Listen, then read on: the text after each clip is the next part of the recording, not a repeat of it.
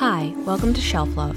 As I record this intro, it's Monday, June 1st, 2020, and I'm thrilled to share this conversation about history and romance with Katrina Jackson, Rebecca Weatherspoon, and Felicia Grossman that was recorded on March 26th, 2020, back when the coronavirus pandemic was still in its early days. Now, 2+ months later, even though we are still in lockdown in many parts of the country, Americans are risking their lives to protest the murder of George Floyd, which occurred while he was being placed under arrest by police officers in Minneapolis. Once you listen to our conversation about history, it may seem like this discussion was prescient. Unfortunately, it's only reflective that recent violence against Black people in the United States, particularly at the hands of law enforcement, is the daily lived experience of Black Americans. I hope you enjoy this conversation, which includes many salient points that I think are incredibly important for the romance genre to contend with and really confront. Black Lives Matter. Hello, and thanks for listening to Shelf Love. Welcome to the Decameron Quarantine Romance Book Club. This is part 9 of a 10-episode miniseries of short, casual conversations with romance experts who are here to spread the joy of romance novels so that we can all stay home and not spread the coronavirus. I'm Andrea Martucci, host of the Shelf Love podcast, and tonight I am joined by Rebecca Weatherspoon, multi-award-winning romance author, Felicia Grossman, author of historical romance, a musical theater nerd, and a Claire enthusiast, and Katrina Jackson, a history professor and author of erotica and erotic romances featuring diverse characters. Tonight's theme is history. So, Katrina, you are my resident history professor, and I basically added this theme with you in mind. So let's start with you. Which romance? Yay! Basically, whenever I have a question on history, I'm just like, Katrina? And I'm like, I actually don't know that. So I was actually going to choose a different book, but because of various recent things I've been thinking about, the book I chose is Beverly Jenkins' Forbidden, which is a book I love. I loved the first time I read it, maybe like 2 years ago. But the reason I love it now and the reason I wanted to recommend it is because as I was talking with Steve Ammidown at the BGSU Pop Culture Library, one of the things that confuses me about it is that it is actually quite revolutionary in terms of Black literature.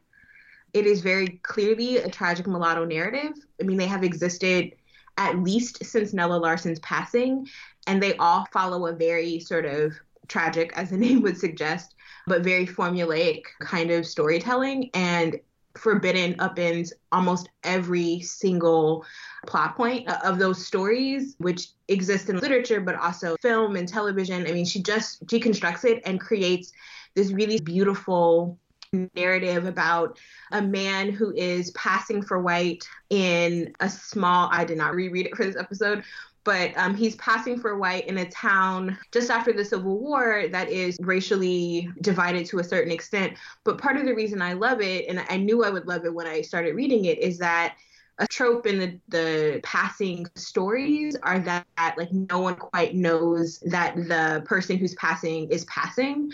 They don't know that they're Black. And yet every Black person in this town knows that the hero is Black, but they protect his secret because they want him to do well. And also he is distinctly connected to the community and he treats everyone well and pays them good wages and all of that. And then at the end, she again kind of upends the narrative by having him give up that privilege of his white skin and mixed parentage so that he can be with the Black woman he loves. It's just such a beautiful book, and I wish scholars would discuss it alongside like a Nella Larsen's passing. And, you know, that reminds me of a similar plot point in An Unconditional Freedom where there's some siblings and one of the siblings passes for white, and it's really explored in that novel too, like why there is privilege attached to passing, but also how it's like how it can be used to benefit the larger community, because that's how Alyssa uses it in that book, right? That like the ability to pass, because I think very often people write about passing narratives and they talk about those narratives as if those people just do not want to be Black. And historically, it's so much more complicated. And in Unconditional Freedom, but also in Forbidden, both authors sort of pull back the layers to deal with the complication. And they do so in ways that are humanizing, right? That these are decisions that people make because of the cultural context, and that nothing is easy, but that you also don't have to villainize people for passing per se, and that isn't even a thing that necessarily Black people are doing, because they do understand the context in which they live. It's just so careful and layered and lovely. And so, Rebecca, which romance novel would you recommend on the theme of history? So I had to fistfight myself not to recommend a Beverly Jenkins, because I knew Katrina was going to do a Beverly Jenkins. I could smell it in here. I would recommend Gold Mountain by Sharon Cullors.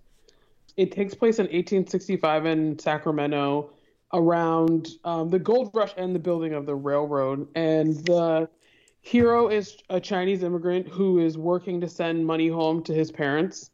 And the heroine is a Black woman who runs like a shop and a laundry with her sister, I believe.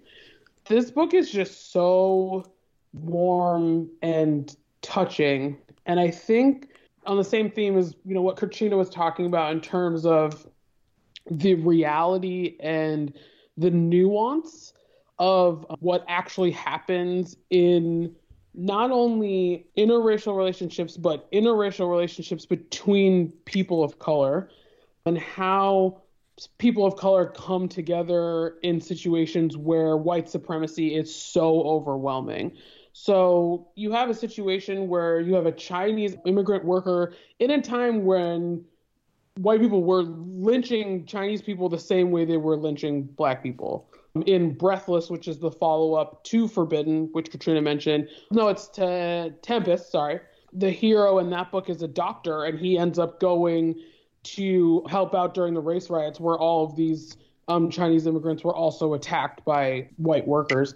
Gold Mountain really manages to weave a really tender, loving story in a time where existing as a non-white person, even though that's still kind of the case now, unfortunately, but existing as a non-white person was a threat to your life, where you could be murdered walking outside of your home, or murdered in your home, or murdered in your place of business just because you weren't white. And Sharon did a really beautiful job of showing two people with a language barrier coming together and seeing that they were drawn together and were going to make it work no matter what. I really enjoyed that, because when I found that book too, it was still kind of in the early days of ebooks for me. And I was also kind of late to romance too. So I don't like to say, books weren't out there. I was super late to romance. So for me, it was really great to find this book when I was still kind of hadn't worked my way through, Beverly Jenkins' backlist. Yeah, Liz Cole's historicals hadn't come out yet.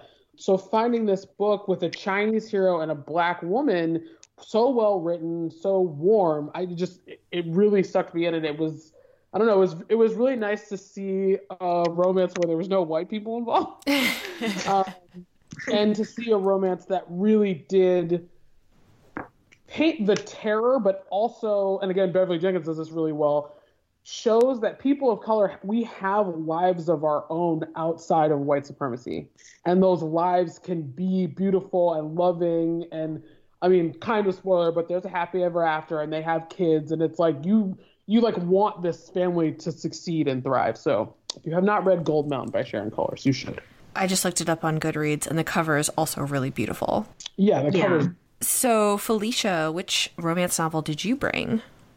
So to talk about the idea of history being used in romance novels, I picked Spellbound by Ali Theron, which is a supernatural historical built in sort of a slightly alt version of post-World War I New York.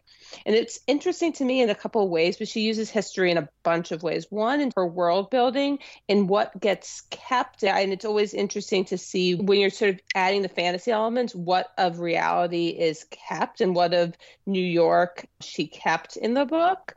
And it's a cross-class romance, and she talks a lot about class in that era. And one of her heroes is an immigrant, and she talks about New York being the diverse, vibrant New York that New York can be, and she kept those parts of it. It's a male-male romance. So one of her heroes, his magic ability is he can see the history of objects. So she uses history that way, and part of this is about finding magical objects that might destroy the world and has a dark history, and you time slip in different times of that. And then each of our heroes in it has trauma in their own backstory, so they have to go through the deal of dealing with their own personal histories to get their HEA. So I call it like history cubed. So it's history on a historical book with personal history dealing with historical objects. Wow. Oh, that's what cubed means, not squared. Yeah. I'm not good at math. Cube. It's been a while since we all did that. That's so interesting. So it's what do you say? It's New York during which time period? Early 20s, so just post World War One. That's the interwar period. Interwar, remember? yes. I'll never forget interwar. When Kat was on, she was like talking about like interwar, and I'm like, what's interwar? And she's like, between wars? I was like, oh. It makes sense. It's words. So it's interesting that's a male-male cross-class, because I just had an episode with Emma Barry and we read A Seditious Affair by K.J. Charles that is another male-male cross-class romance, historical. And one of the things that Emma and I talked about was this idea of, we have this certain idea about like what a Regency novel is and what history looks like. We have these assumptions about what life was like. We have like Jane Austen in our heads. And when you tell a queer romance in history, there's this sense of like, oh, well, it must all be suffering and terrible, and they can't actually end up together.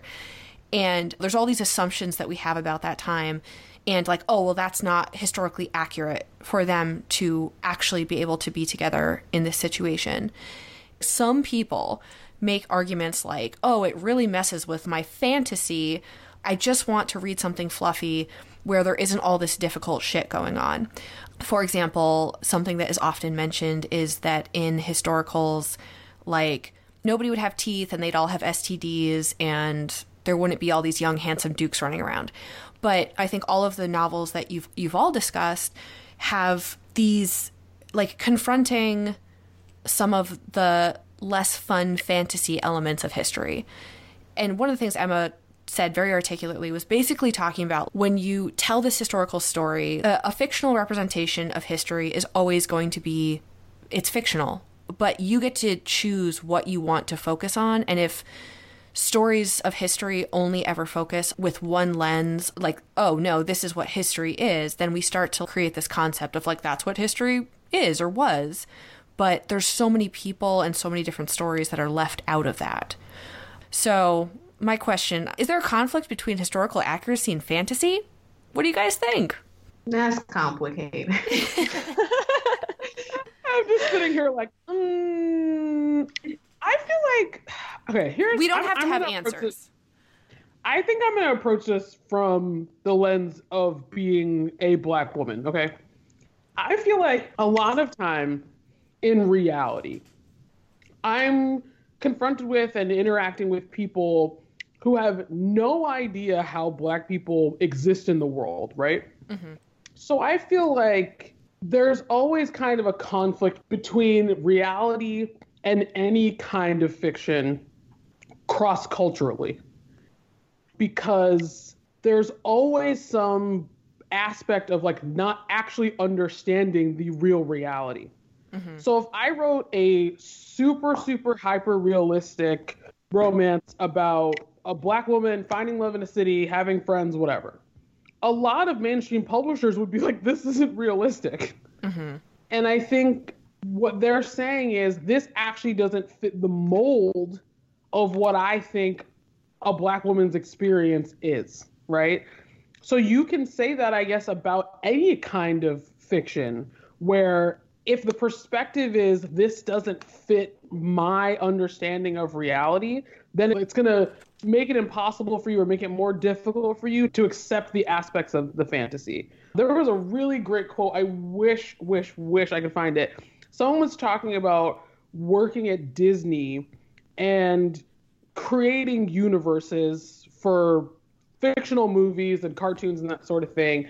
And the act of creating, you actually are delving into the fantasy utopia in your own mind, right?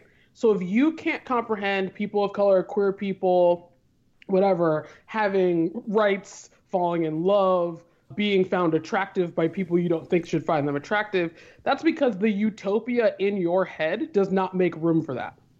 So I think a lot of when we talk about reality and fantasy, it has to do with the individual and what they're looking for and what they want for themselves and what they want for other people. Yeah. I think I'm of two minds about this as a reader and as a historian. I think on the one hand, I sort of push back at this sort of idea that we can ever, in any kind of literature and any kind of, medium, approach reality, because we can't, right? And historians learn that very early, right? Like, we will never know the entire story. What we know is based on the availability of sources, right? And our ability to question them or corroborate them, whatever. So there are sort of moments where I sort of read that kind of realism as asking for a kind of totality that no historian would necessarily be held to. And so that seems a problem. But on the other hand, when I see historical romance authors and readers push back at that realism, I think they're doing what Rebecca is talking about. What they're saying is, well, I don't have any information about that. And so why should I have to do that? Like, why should this book have to be real, right, in that particular way? And I think sometimes people choose cheap outs for this, where they're like, oh, it's, why are there so many dukes? Like, because, it's the fantasy. And it's like, or are we sort of doing what PBS does every, season, which is fetishizing the aristocracy, right? And that is a different conversation, right? You can have the fantasy with all of your dukes with nice teeth and, who are not 50 and smelling terribly and have gout, right? You can have that, but the minute you start doing that and you create an entire world that is allegedly well-researched, right, but is as limited as can be, then I think you do have to sort of contend with issues of historical realism. If for no other reason, then I'll make this personal plea. My students come to class and they think that that's all that there is, because they've watched the movies and they've watched PBS and they've read the books. And they're like, of course there were no Black people in England. Yes, there were, right? But we don't have spaces for that in popular culture. So I then have to kind of push them through the sources, which they then begin to question, because they're like, well, if this existed, why isn't it in the books? And it's like, well, which books, right? So I think on the one hand, those questions can be unfair. But on the other hand, I think historical romance authors should ask themselves why they keep writing the same kinds of unrealistic romances. Yeah, the idea that fantasy shouldn't be a cop-out for not interrogating the world, because it's not just you're writing a bunch of hot dukes with nice teeth. It's used as an excuse for not interrogating where everybody got their money and what the world actually looked like and who else lived in the world and what your characters actually thought about. This sometimes when I read, it's always the dissidency when I'm like, I love me a good Regency, but I'll be reading about these people and then it will suddenly occur to me, they probably all would have disliked me. Mm-hmm. Most of this aristocracy in Parliament voted against bills to give Jews equal rights during this time because none of those bills passed. The idea of a romance, the idea of, I can't remember which critic said that there needs to be an element of justice in the HEA, that the characters need to be worthy of an HEA. The fantasy can't be a cop-out to give unworthy characters a happily ever after. Yeah.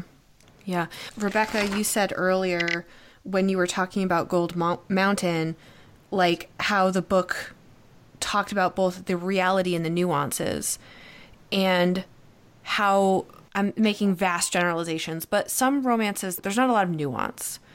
in how history is presented. It's like this cheap facade of like a Disney palace, but you walk up to the wall and you're like, oh, this is just like a painted piece of plywood. And in my experience, and I also get the sense generally, that there are a lot of romances that they start delving past the well-trodden path of history that, you know, Katrina was referencing. This is the view of history that students have seen in like popular culture or whatever.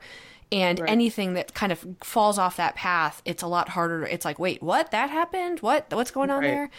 I mean, basically what that means is anything that's not like white, cisgender, heterosexual, you know, Christian, rich, whatever in history. Like, because those are the people who got to tell their stories and are well documented, and there's this sense that that's what history is. And there's a lot of books that just like, they just don't tell a lot of nuance of history. It's kind of like this cheap facade of history to like have other things happen in. And I can't remember my original point, but it's like in sort of telling these stories through a marginalized person's lens, it just necessarily includes more nuance of the history. Like maybe some of that is because otherwise readers won't believe it's true. Well, I would like to say we should give a little bit of this responsibility to acquiring editors. Yeah. Because acquiring editors do ask for this stuff over and over and over again. Authors are not solely to blame for the sameness. I don't know. I think Katrina she made a good point. I think there is this kind of like fine line of like, we do want an aspect of the fantasy, right? So one of the reasons why I think a lot of readers like Beverly Jenkins books is because she has Black people mostly in very difficult situations and very not fun periods of time finding their happily ever after and having usually a really good time while they're at it. Her books are very funny. But how can people have ever had fun in those time periods, Rebecca? Yeah, and that's another element too, just this idea that like no one was laughing ever. And it's like, well, I don't know if that's the case. I mean, we're in the midst of the pandemic and we're laughing, right? Right, and I think people have used humor since the dawn of humor. I love when people post like Victorian photos of people, you know, the outtakes of like people laughing and stuff like that. Humor has always been a part of the reality of human existence. So I think there is a fine line of the fantasy of just wanting kind of like a clear-cut story where nothing bad is happening and only having that. And I think you can do both. And I do think that Beverly Jenkins, for example, is an author who in historicals does it very well, where you have a heroine, say like in Nighthawk, I believe, who's traveling cross country and she has to sit in the back with like the animals. And that part is terrible, but then you have like this great part where she's like having sex with the hero off the back of a train, and that's like pretty cool too. So I think there is a place to include the reality when we talk about, you know, film and PBS-esque film. Belle is a perfect example where you have the clear issue of slavery is like the subplot of the story, and you have a hero who is also confronted with that and makes a stance. I think it is possible to have something set in a period of time where horrible things are happening and there's a moral compass in the story where the hero or the heroine can say, you know, and Alyssa Cole also does this in her historicals, where you have a hero and a heroine say, there's horrible things going up, but we're also going to stand up against those horrible things and still have humor, still have sex, still have the happily ever after, because people did fall in love throughout history, you know, against amazing odds. So yep, there's that. Yeah. And then, so I wanted to touch too on how sometimes through repetition of what we've seen in media and like in romance novels specifically, we can sometimes also get a perverted vision of history, one that is shaped by a particular author or just kind of like through repetition, one starts to get this sense of the way things were that is not even accurate. And Felicia, you've written on this specifically with Georgette Heyer. Yeah. Oh, yeah. So the Grand Sophie discussion and the anti-Semitism in there.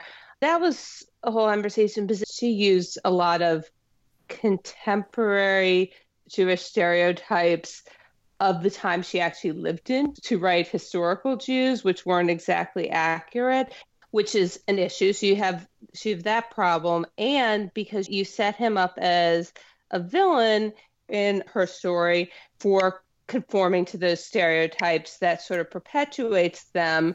There are flaws in that, and that's problematic, and that repeats stuff that's very, very dangerous to me. But there's also a flaw in that as for her as a writer doing that, because when she does that in that book, she's not acknowledging that it's unrealistic, because Sophie had way more power than he is. She's not overcoming anything. She had all the power in the situation, and she's punching down.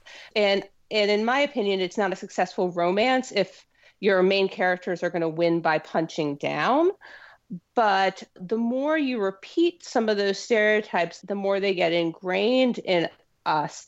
And the more people start to believe they're true.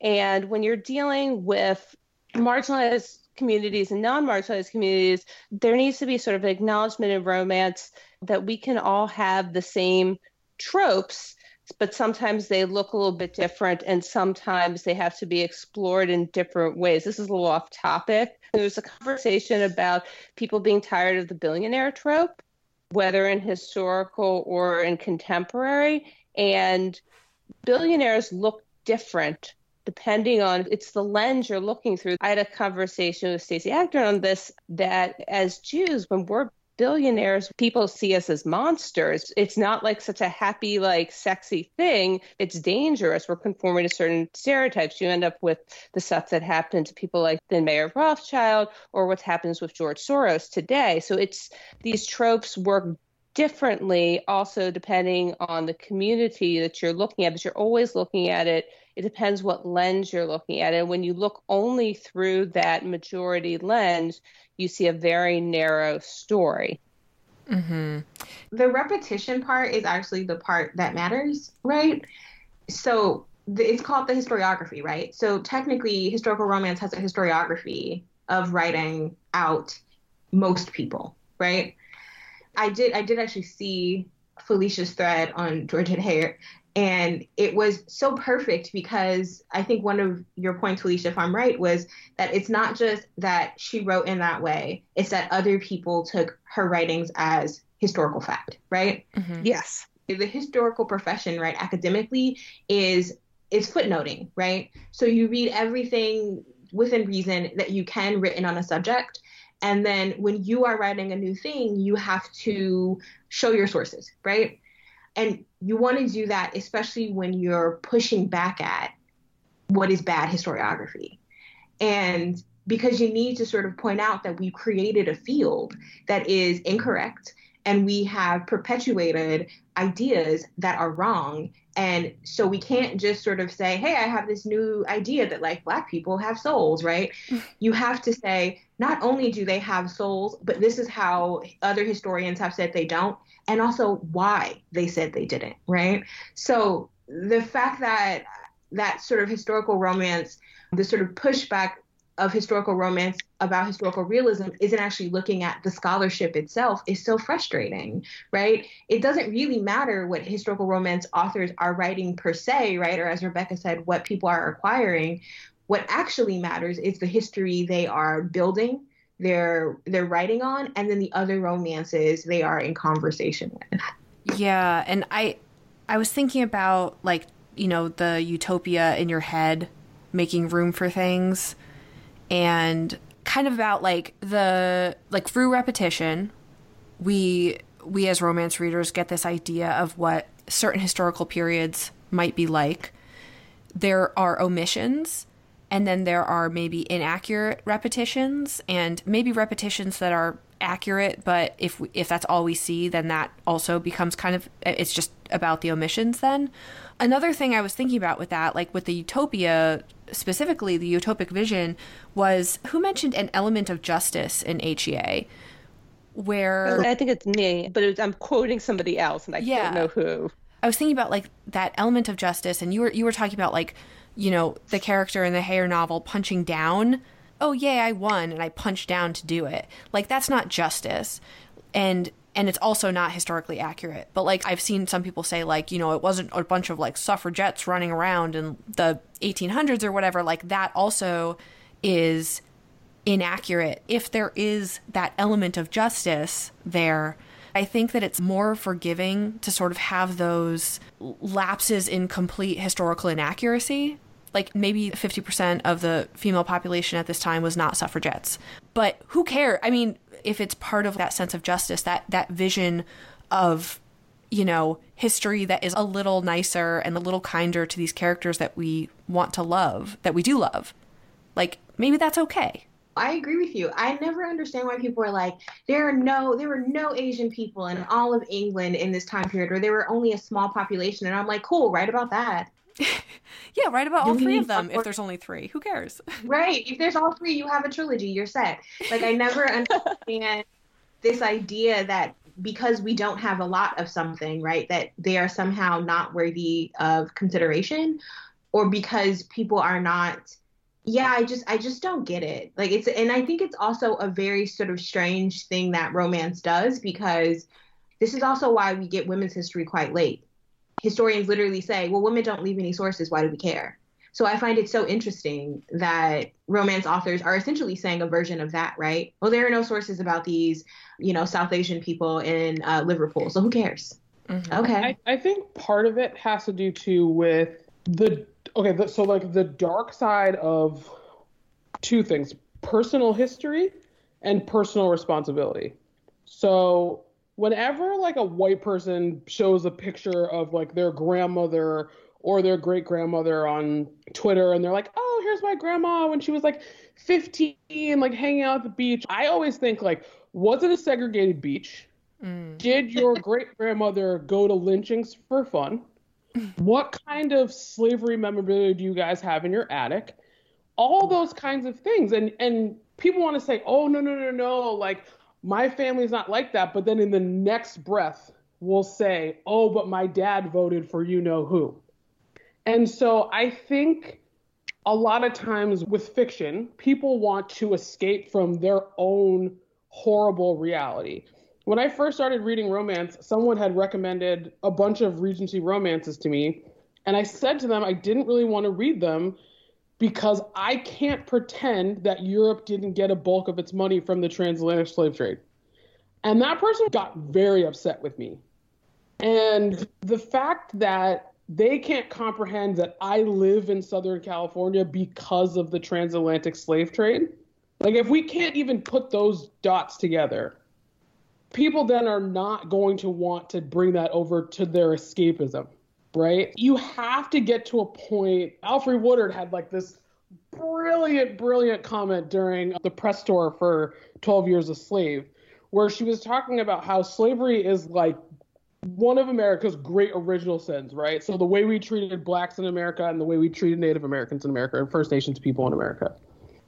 If you can't even admit to yourself that you are living on stolen land and your family is where they are because millions of Africans were kidnapped, then you can't have realistic conversations about American history and about European history.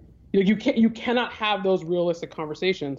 So if you can't even get there, having the nuance to weave those things into a happy story, like, you're just not there. You're not ready to accept that, like, yeah, maybe your great grandfather owned slaves and maybe your grandparents like went to lynchings for fun, and like maybe your parents called the cops on black people walking down the street, and maybe you told your kid that you like weren't quite sure if you wanted them to hang out with the other black kids in their school. And I think sometimes people don't understand that white supremacy and racism and anti-Semitism is so ingrained in Western culture and American culture that to accept it and present it in any kind of way in our fiction is very, very difficult for people. And the acknowledgement of privilege, I think, is very hard because it makes you feel bad, and it makes you also feel, because, I mean, trust me, I know that I may be Jewish, but I have a ton of white privilege. I know that I can speed and get pulled over and nothing is going to happen to me. And the idea that that isn't true for everybody else, that I am A, benefiting from that, and B, that I know that it's not true for everybody else, and that I haven't been able to help fix it in a meaningful way, I think is a hard dissonance for people to understand. And a lot of people don't want to even try to think about that. Right. I'm trying to find, so when Rebecca was talking about Disney, it just reminded me that as an undergrad, I learned about how historiography works through a book on Disney. And it just seems so perfect because part of what, and I can't remember the title, it's been like 20 years. I don't know, I'm old. But why don't you remember everything? Right? I am not a Wikipedia, basically. But part of what the author sort of uses, he used Disney films and Disney parks to talk about the way that Walt Disney had purposefully reconstructed American history. And it's so fascinating. It's horrifying, actually, but it's fascinating in the sense that it was the best example that I could have gotten at that moment in my life to sort of think about a thing that I sometimes feel like historical romance readers in particular don't understand, which is that all history is a construction. Yeah. So maybe going back to your original question, you can't really get to historical realism because it's always flawed, right? And it's always a construction that, as Felicia has shown with Georgette Heyer, is based on, right, like the moment at which you're writing. And as Rebecca said, like who you are, right, and what you can and cannot accept. And if we understood that, there is room to sort of accept historical romance as it is, right, you know, flawed and all. But then there is also room to understand, one, you know, that we need more diverse authors writing historical romance, but also that when you change the protagonist, the story itself of something that feels familiar must change because it's all constructed. Mm-hmm. That was extremely well said. And thank you for tying everything together and acting like I actually asked a question. I really appreciate it. This is what I do in class. Yes. So, Katrina, what is something other than romance that's bringing you joy during the pandemic? Oh, so I love YouTube. I watch more YouTube than television. And I love the YouTube channel How to Cake It, which has a baker who makes novelty cakes with various themes each week. And so each night as I am stressed and anxious and trying to go to sleep, I'll usually fall asleep watching a few episodes of How to Cake It. So the baker is Yolanda Gamp, and she has this really sort of funny, bubbly personality, and she sort of like cracks jokes, but it's instructive as well. So it's interesting to sort of watch her make these like, you know, novelty cakes with all of this fondant and like all of this artistry. And I know I could never do it, but in the end, they look just so pretty. Oh, that sounds like just pure escapism. It is. An episode I saw recently was like a square watermelon, which I didn't quite realize was a thing. And it's only funny because she has this running joke about this watermelon that she calls Walter. It's it's kind of ridiculous. But I'm obsessed with how to cake it. It's so good. It's so good. And she's definitely made like little baby dolls. I don't know. I just think it is so ridiculous. But the artistry is so interesting, and it's just a nice bit of escapism. Oh, that sounds great. And that is all for night 9 of the Decameron. We are almost at the end of the series. We are recording this weeks before I release this episode, so whatever is happening in the world when this comes out, I hope that this series has been a welcome distraction and has helped you feel a connection to other romance novel lovers during the pandemic. Make sure you're subscribed to Shelf Love on your favorite podcast app so that you don't miss future full episodes of Shelf Love. And I'd love for you to check out earlier episodes in this series. You can check the show notes for links to the romances we mention, plus where to find my guests. I hope that you are well, keep calm, and keep reading romance. We didn't talk about this during the podcast, but if you guys want another kind of like weird but fun YouTube channel to watch, it's this guy named James A. Janice, and his channel's called Dead Meat.